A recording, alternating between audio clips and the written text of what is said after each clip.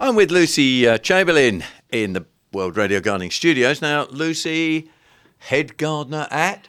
East Donnelland Hall. It's got a funny name, isn't it? I know, it has. East Donnelland Hall, yeah, in Fingringhoe, which is sort of just before you get to Mersey Island, if you were going from Colchester to Mersey Island. It's a lovely little village, very nice pub, and a lovely garden. So a lovely garden. So Yeah. you're very busy in the garden. Well, yes. Now, there's a rumour you've been going round hand pollinating strawberries, peaches, nectarines. Is that right? It's a thing I do for kicks. Yeah, I've got my... Do you use a bunny tail? No, I don't. I know Why that not? I know. I You should should do. get one, Because shouldn't nobody you? has offered me their tail. Oh, see. dear. So Not good enough. no, what I use An is Easter come and gone as well. I know, golden opportunity. No, I use a little paintbrush, and we've got some lovely fan-trained trees at East Donnelland.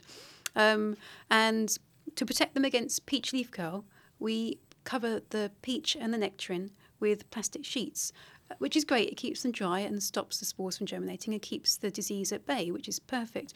But of course, because the plants are covered and they flower early in the year, when they flower, the bees can't access Not enough the blooms. insects around So it. imagine me having to try and hide myself under this big plastic cover. It's about 4 metres, 5 metres long by 4 metres high. It's a massive big thing. So I go under there with my paintbrush while Ian, my husband, holds the cover away and tickle all the flowers one by one because I'm transferring pollen from the blooms, which is what the bees would normally do. So there you go. So that's the kind of thing you can be doing I'll at the come moment. up when the peaches are out and have a... Well, you say that. My strawberries, because I moved some strawberries into a cold greenhouse about 2.5 months ago, and they've been flowering. So I've been doing the very same thing with them, going over the flowers with a little paintbrush and pollinating the flowers. I saw yesterday a strawberry that's already formed. It's about the size of a marble. So we will get strawberries fairly soon. That's fantastic. What Yeah. else have you been up to? Because I know all last time we sorts. spoke, you'd done the rose pruning, you'd Yes. fed the roses, I think. Yeah, I'm just about finishing off the rose pruning. I've got a few more to do. Some of the larger climbers and ramblers, I have to wait for Ian to come and help me because they're up against the house. I need someone on the bottom of the ladder. So I've got that to still do. But so don't worry if you haven't pruned the roses yet. Ideally, in the next week or so would be perfect. I've been getting in my first early potatoes, and the main crops are soon to go in as well.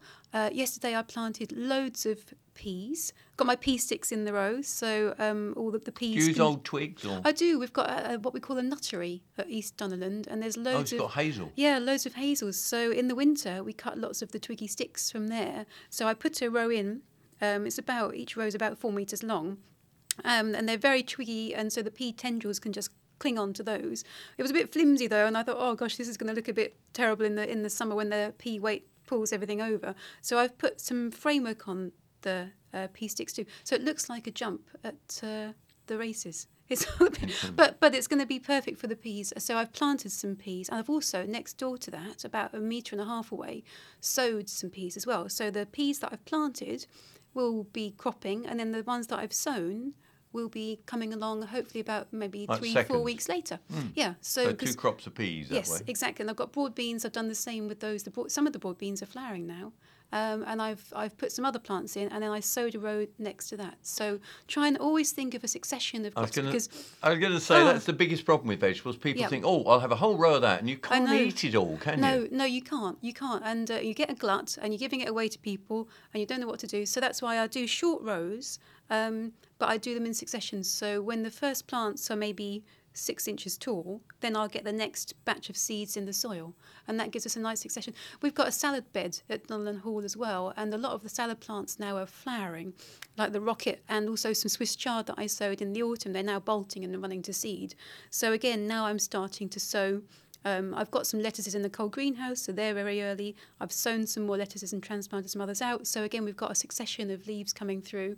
I'll do some landcress again because that was really successful, and the people in the house really, really liked that. And rockets, so some nice peppery leaves, and then some more milder ones with the lettuces. So plenty to get on with. Loads, Never absolutely loads. stops. No, exactly. Gardening doesn't, does I'm a it? busy girl.